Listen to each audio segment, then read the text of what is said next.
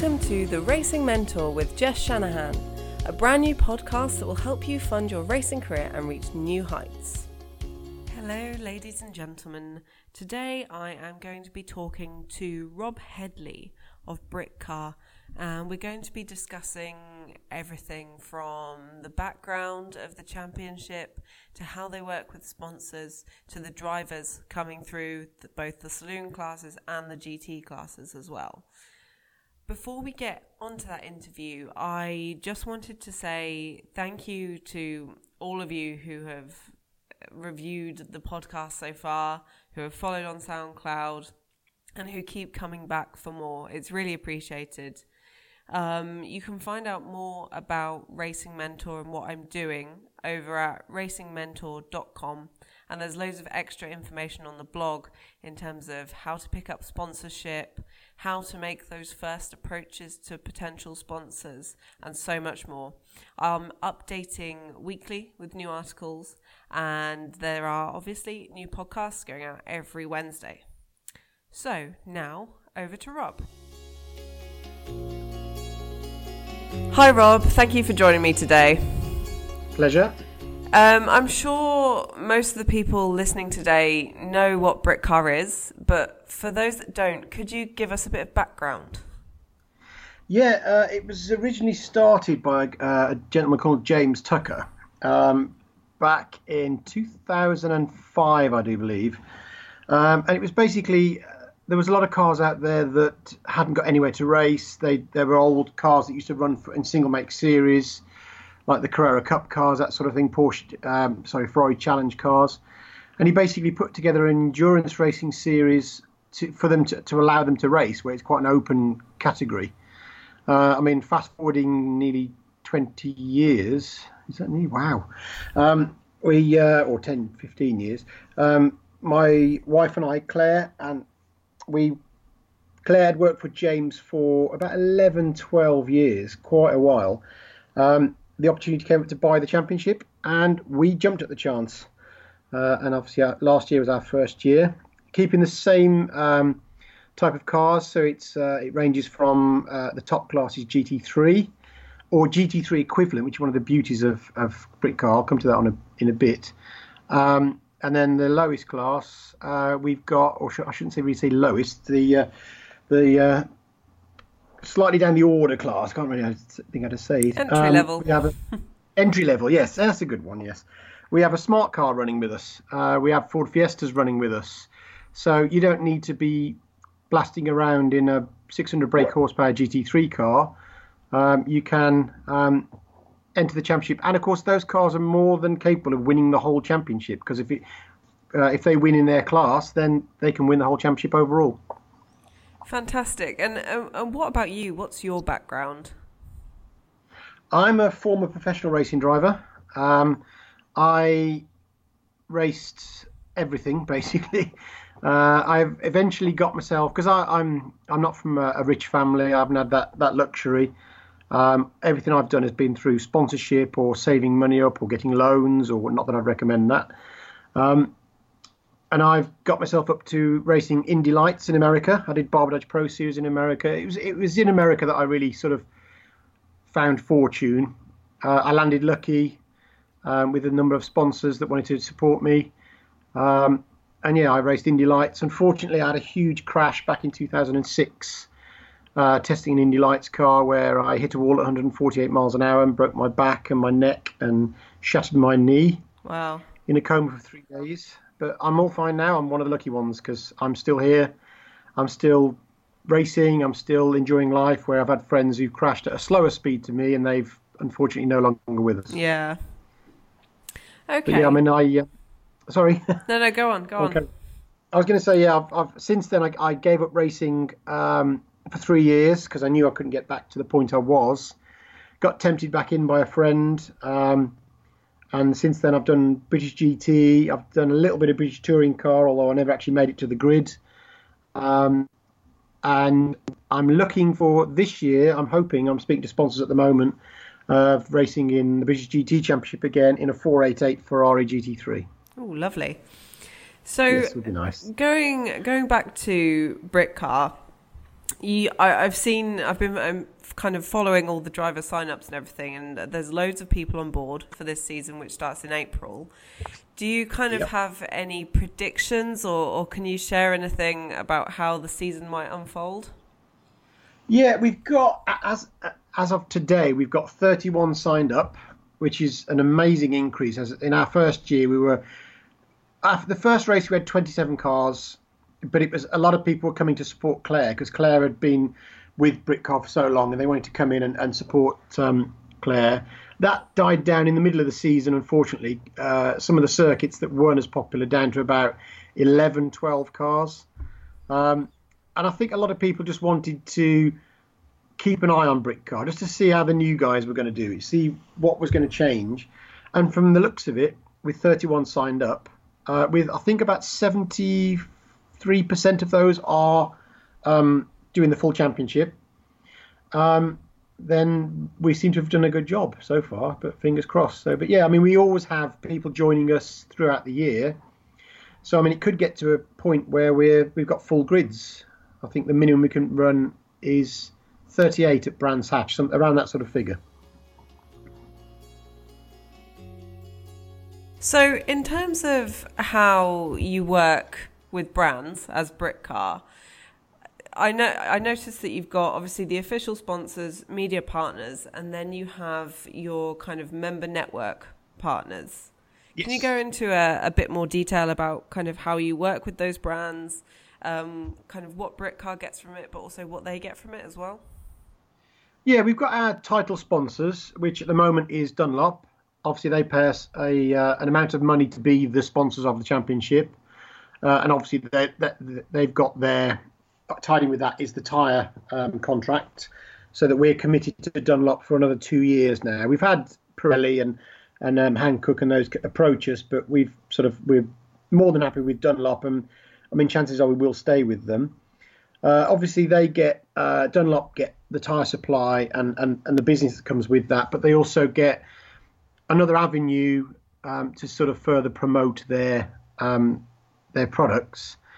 We've also got, as you mentioned, we've got our championship sponsors they'll be paying us obviously a smaller amount of money to be associated with the championship, but in a return they get the TV promotion, they get access to our grids, which of course, if you look at the actual sponsors we've got, they're all motorsport sort of biased companies, so they want to get into our grid because, I mean, a grid of 31 cars, there's a lot more than 31 people there. There's quite a large grid and lots of teams, lots of professional teams there that these guys want to get in with, so that they can sell their products essentially.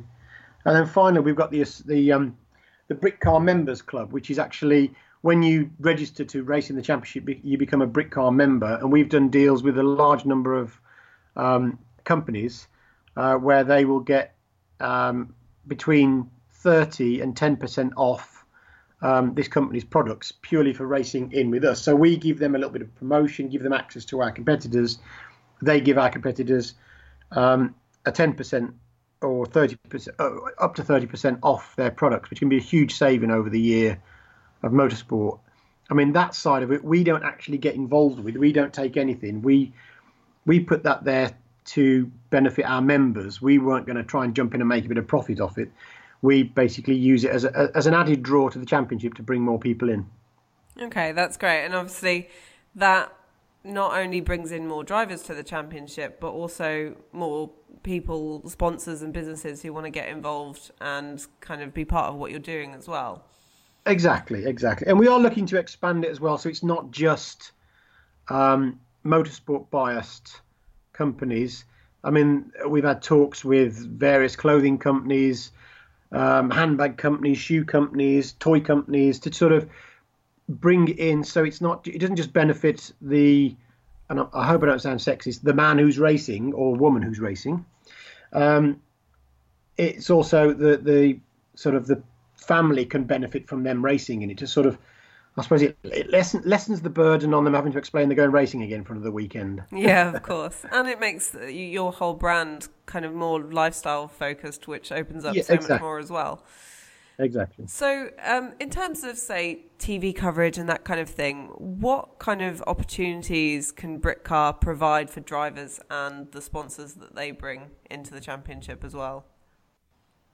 Yeah, I mean, it's a bit of I won't say a sore subject, but it's one that's been discussed at length with the directors of Britcar, myself, Claire, and then the other two are Claire's father, Jeff, and Claire's brother, Jason. They're from an historic world where TV coverage is next to nothing apart from the Silverstone Classic, that sort of thing. So they initially couldn't see the benefit of TV, and of course it's very expensive to have TV.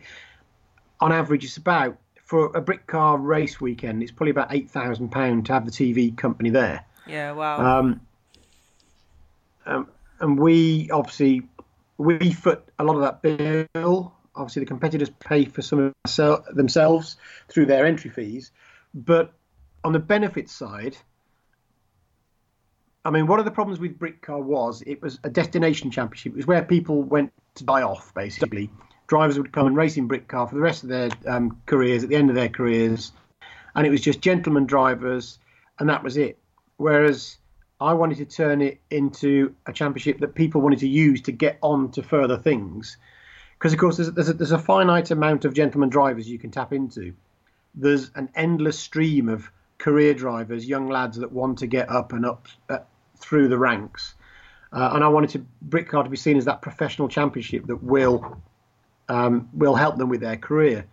And as part of that, we need TV coverage because those guys are bringing sponsors in. They're bringing sort of family money in. And I mean, as well, it's just, I mean, for someone, I mean, to run a GT3 car for the weekend, you're probably talking around £20,000 the guys pay to run the car for the weekend. And a little bit of coverage, seeing themselves on TV, it makes it a little bit more worthwhile than just sort of some championship. And it gives you a bit more kudos as well, the fact it's on TV. So yeah, definitely. I mean, it was a hard decision to make because it's a lot of money to commit to. I mean, especially if you have 10 rounds. I mean, £80,000 worth of TV coverage, and you can't guarantee people are going to turn up for it, but we've still got to pay that bill. So, but I mean, fingers crossed and touch wood, we're looking good for this year. So, brilliant. Something's working. I think it's definitely working in terms of bringing in that new talent, because I know that you've had younger drivers coming in, Phil Hansen, for example, who've come to you straight from karting.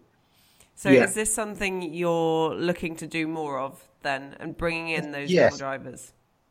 Yeah, I mean, Phil and Nigel, who won the championship last year, which was, I mean, that was a story in itself. They actually finished joint on points with Steve Fressel and Jakob Mathiasen, who were a Class 3 car, and we had to count backwards on number of wins to sort of work out who had won. And they got exactly the same number of wins each.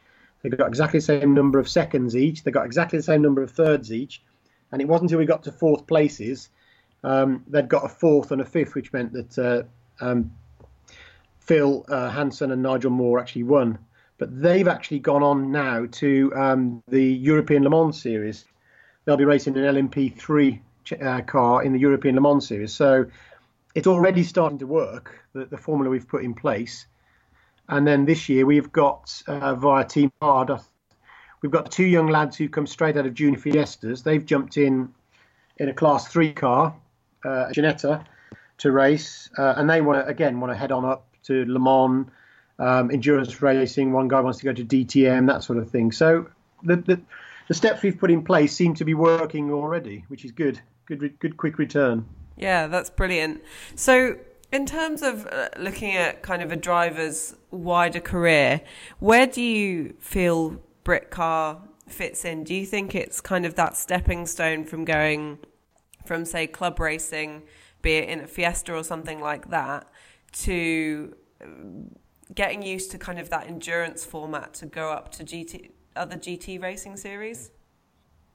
Yeah, Jess, that's exactly where we're pitching it. Is we're trying to be a feeder series for things like British GTs, GT Open, those more international series. We've had a few people who've spoken to us at the Autosport show, like, I want to go and do British GTs, and I've warned them against it because I know many a person who's got the money to do it and they've gone to British GTs and they've stopped racing because British GTs is an elite championship. There are very, very, very good drivers spending a lot of money to be at the front of that championship. And if someone goes in without a lot of experience, they're going to hate racing very, very quickly. So we've pitched it in exactly as you said, guys who are coming from club racing where they're either single make or just a smaller championship, come in through us, and then that then leads them on to longer races, because that's a skill on its own, is the longer racing. I mean,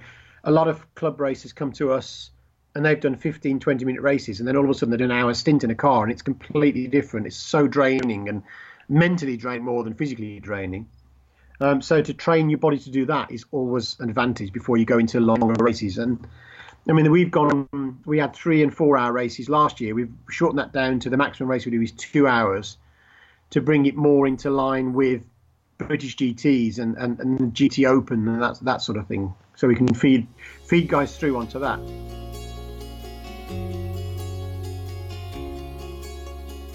So with the drivers that are coming through from club racing where they're maybe doing these 15 or 20-minute races, is there something in place within Britcar, be it through testing or instruction, to kind of help them get used to the endurance format before they go into a full, hour-long race?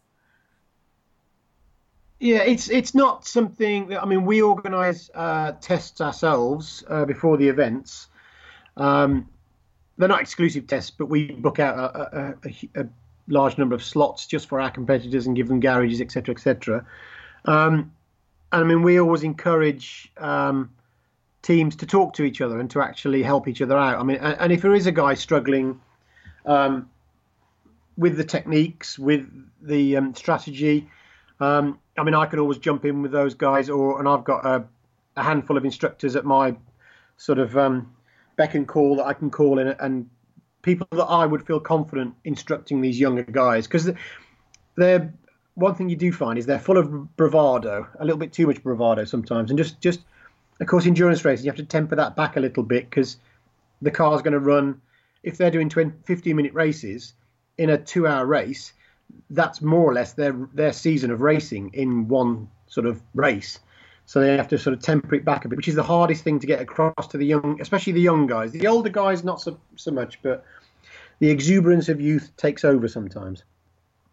Okay, so for anyone who's listening who is getting to that stage where they're looking for budget to make a step potentially towards Britcar, can you give an idea of some of the costs for the different classes? Yeah, of course. Yeah, I mean, start at the most expensive, Class 1, GT3 cars. One of the beauties of Britcar is you don't need a GT3 car to race in Class 1. It's got to be the equivalent of GT3. So people come in, I mean, Johnny McGregor is a Class 1 car. That's nowhere near the cost of a GT3 car. But if you were looking at a brand spanking new, if you were going to buy a GT3 car, you're talking about £400,000 worth of car there. And then running it for the year, you're probably talking £150,000 to run the car for the year competitively. I mean, I'm talking competitively. Class 2 is the challenge cars, like the Lamborghini Challenge, the Ferrari Challenge. Those cars are a little bit cheaper, obviously. Secondhand, you can pick one of those up for around the 200,000 mark. Again, it's still a lot of money. But running one of those for the year is, I'd say, below 100,000. Class 3, which is our most competitive class, is GT4 or equivalent cars. And of course, £100,000, you can pick a competitive one of those up for and run it for about the same sort of money, maybe less, depending on how many sets of tyres you use. And then into Class 4 and 5, you're into the production cars. So M3 BMWs are a popular one. Seat Leon Super Copas. As I said, there's a smart car going round. Fiestas, the mini cars, mini challenge cars. All these cars that run with a slight bit of a slight change to the configuration, where they put a slightly bigger fuel tank in and maybe turn the power down just a little bit just to get it so it's a bit more reliable. But I mean, running a Mini for the year, you're talking budgets of £20,000 to £30,000, depending on how you run it. Obviously, if you're throwing new sets of tyres on it every single session, then it soon jumps up and you do a lot of testing. But I mean, being a competitive Class 4 or Class 5 car is the equivalent to running in a lot of the sprint championships. You get a lot more track time with brick car, obviously, because the longer races, but also you get a warm-up and a longer qualifying, etc., because there are so many cars trying to do it. So it is more cost-efficient to race in a longer race series such as ours than with in a sprint championship. Yeah. Because there's a lot of time waiting around, which is one of the big frustrations with people. So I know that there are a lot of teams out there as well that have drives available. Do you have any kind of example costs for maybe a one-off race, just to kind of give people an idea who might kind of want to dip their toe in or might have raised a little bit of budget and want to show what they can do before they raise the rest? Yeah, I mean, there's a lot of teams out there, and it all depends on at what point you catch the team owners. You can get some absolute bargains if you can catch them just for the race. Actually, just for the race weekend, you can get some bargains. But I mean, I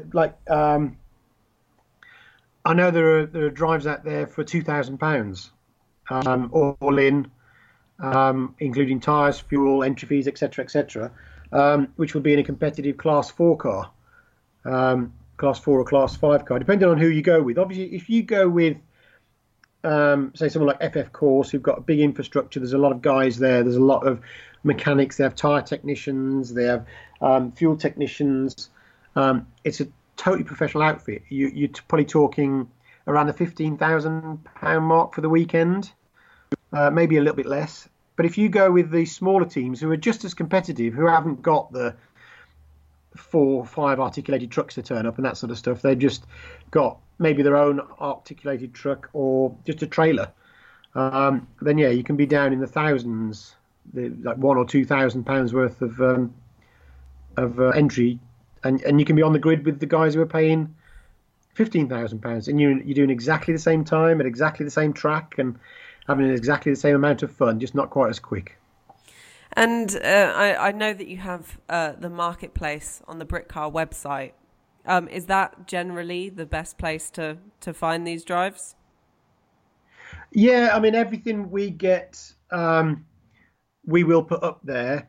If we do have drivers contacting us direct, which is fine, because we can then give them a bit of advice on what we should think they should do. I mean, we have a few guys coming to us saying, I've got this amount of money, and we will steer them to another championship, because what we don't want is to grab every single person we can and shove them into our championship, and then all of a sudden we've got no one driving in it because they've run out of money. So we'll sort of steer them towards championships that we know and trust, and then hopefully with us helping them that way, they'll then come back to us when they've got a little bit more budget where they can sort of run with us, or a bit more experience, because although you can run in Britcar on a novice cross, and I mean, Chris Murphy, who finished 5th in the championship last year, he was a novice driver. He had his cross on for most of the year.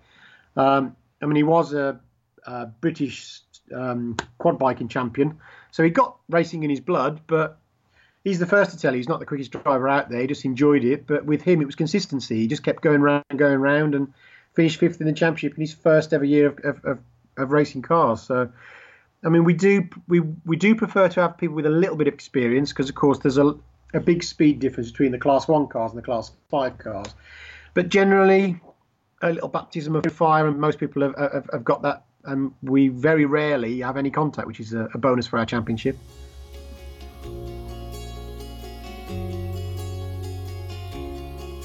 So I want to move on to kind of talking about how drivers can get to this level and talk about a bit more about obtaining that kind of sponsorship. So yeah. I often talk about how drivers need to start thinking more like a business. Do you have any advice for drivers who see, say, GT racing as their goal, based on your experiences as a driver and also with Britcar?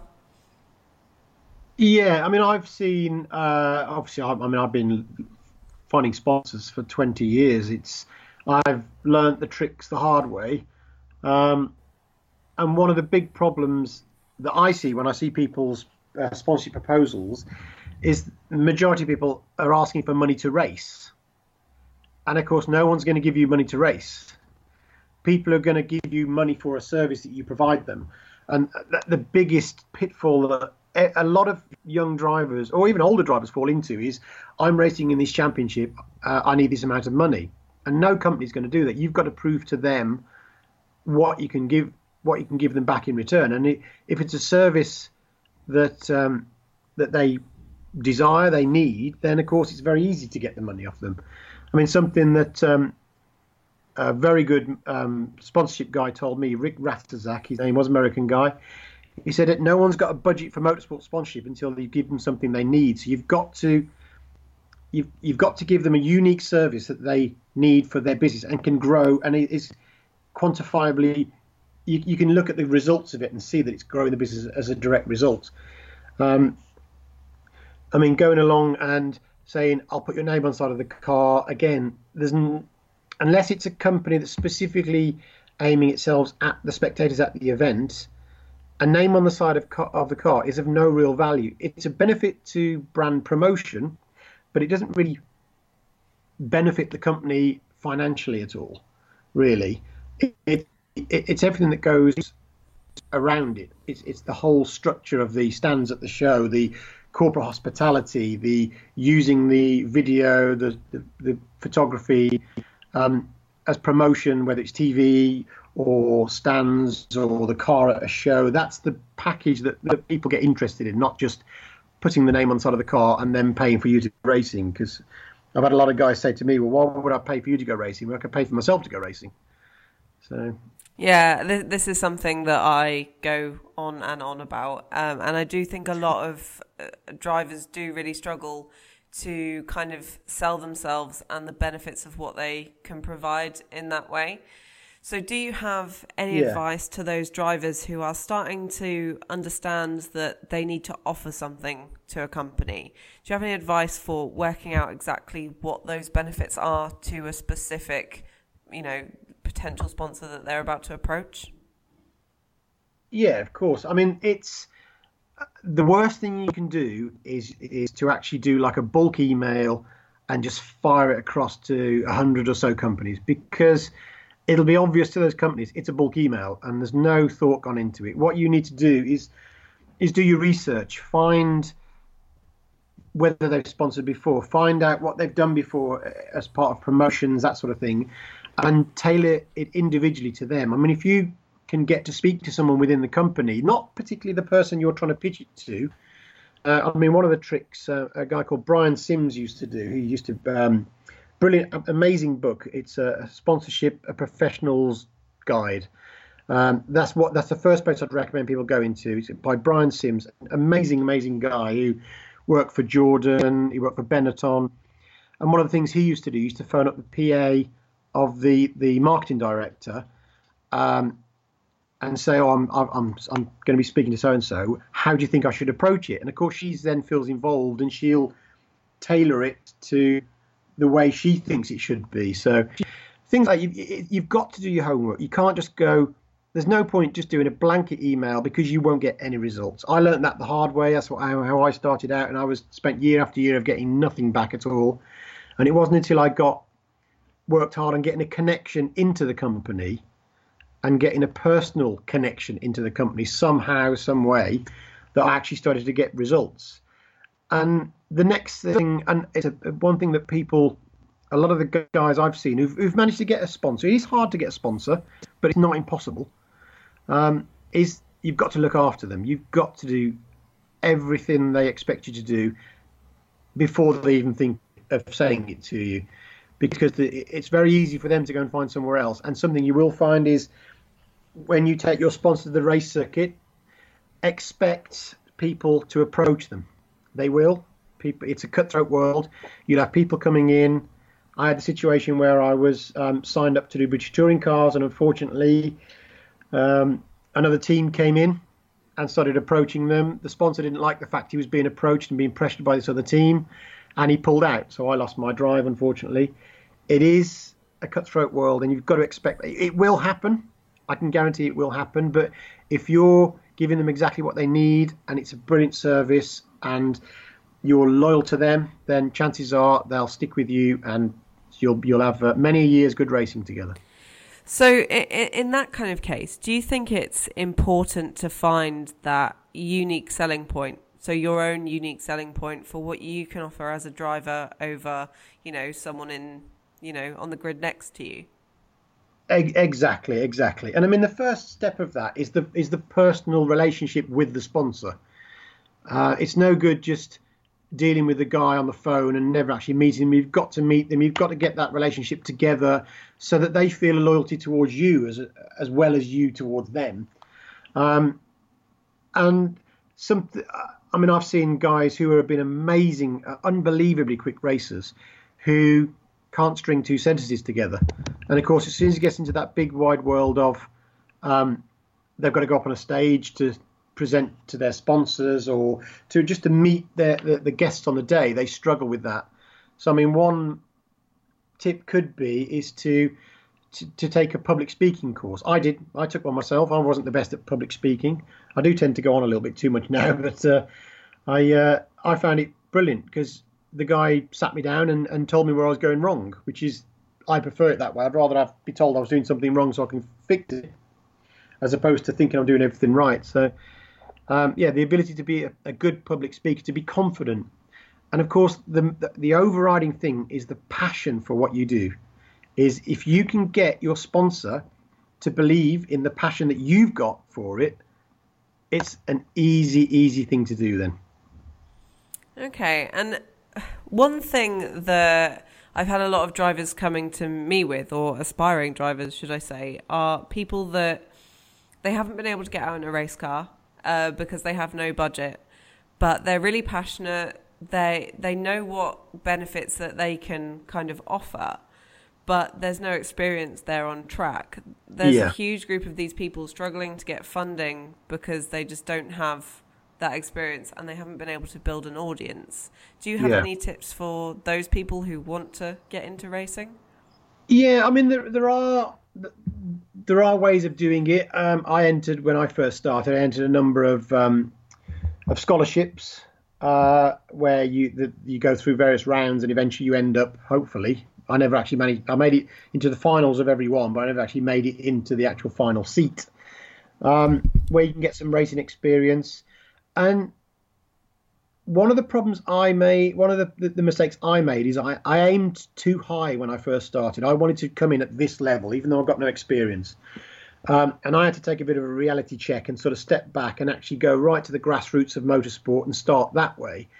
And there's always opportunities out there. I know that for the MR2 Championship, I know there's guys there that are racing, and I think a race weekend is £700, around that sort of figure. Obviously, don't quote me fully on that one, but just getting yourself out in a race car and proving you've got a competitive nature and proving you've got that skill and that edge and that push to actually get onto the grid in the first place means a lot to a sponsor, because of course they want those characteristics associated with their company. So it is a hard one. I mean, I always say to people, if I had a pair of handmade Italian football boots for every 20 minutes I ever played in football, it still wouldn't equal one race weekend that I've done, because it is an expensive sport. But there are ways and means, and just keep pushing. Never give up. I've never given up. I've had times when I've been sleeping in the back of my Ford Fiesta eating a pot noodle at a race meeting because I couldn't afford anything else. And I managed to get myself to a point where I was a professional driver, earning a very good wage and living every boy's dream, really. Would you have any advice for yourself now that you would give, back when you were kind of just starting out? It would be to say, don't aim too high to start with. Yeah. I tried to go straight in on a national championship. Couldn't get the budget together, couldn't do this, couldn't get that. I did the odd race here and there. And of course, when you get that opportunity, when you've worked so hard for that opportunity to actually race, you've got to take every possible chance to show how good you are. So jumping in midway through a season in a national championship where you've got the best drivers in, you're never going to look good. It's never going to be a good result. You might finish mid-pack, but of course you're swamped by everyone else because you haven't run that car all year. You're jumping straight in and qualifying. You haven't done any testing in the car. So it's got to be start lower and work your way up. A lot of the guys like Andy Prio came from stock cars, and a lot of the British touring car guys, the original guys, came from stock car, oval racing, that sort of thing, and they've worked their way up because it does build a foundation for your driving skills. Whereas if you're trying to play catch up too early, you start to get a bit disillusioned with your own ability. So I think that would be my best advice: is don't try and start too high too soon. That's brilliant. Thank you so much. I know that all of this information and kind of your experience is going to ring true and help a lot of people who are listening today. That's the end of my questions. So unless you have anything else you would like to add?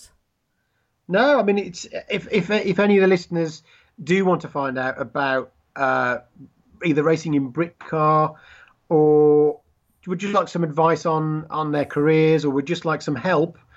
I mean, I've been in their position. My dad was a mechanic. My mum was a secretary. We hadn't got a lot of money. I'm one of 4 children, so obviously the money that we did have was shared out amongst them. So I had to do it all on my own.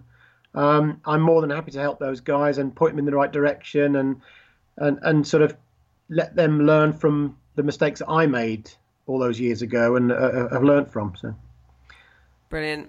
Thank you so much. It's been a pleasure speaking to you. My pleasure, Jess. Thanks a lot. Okay, bye.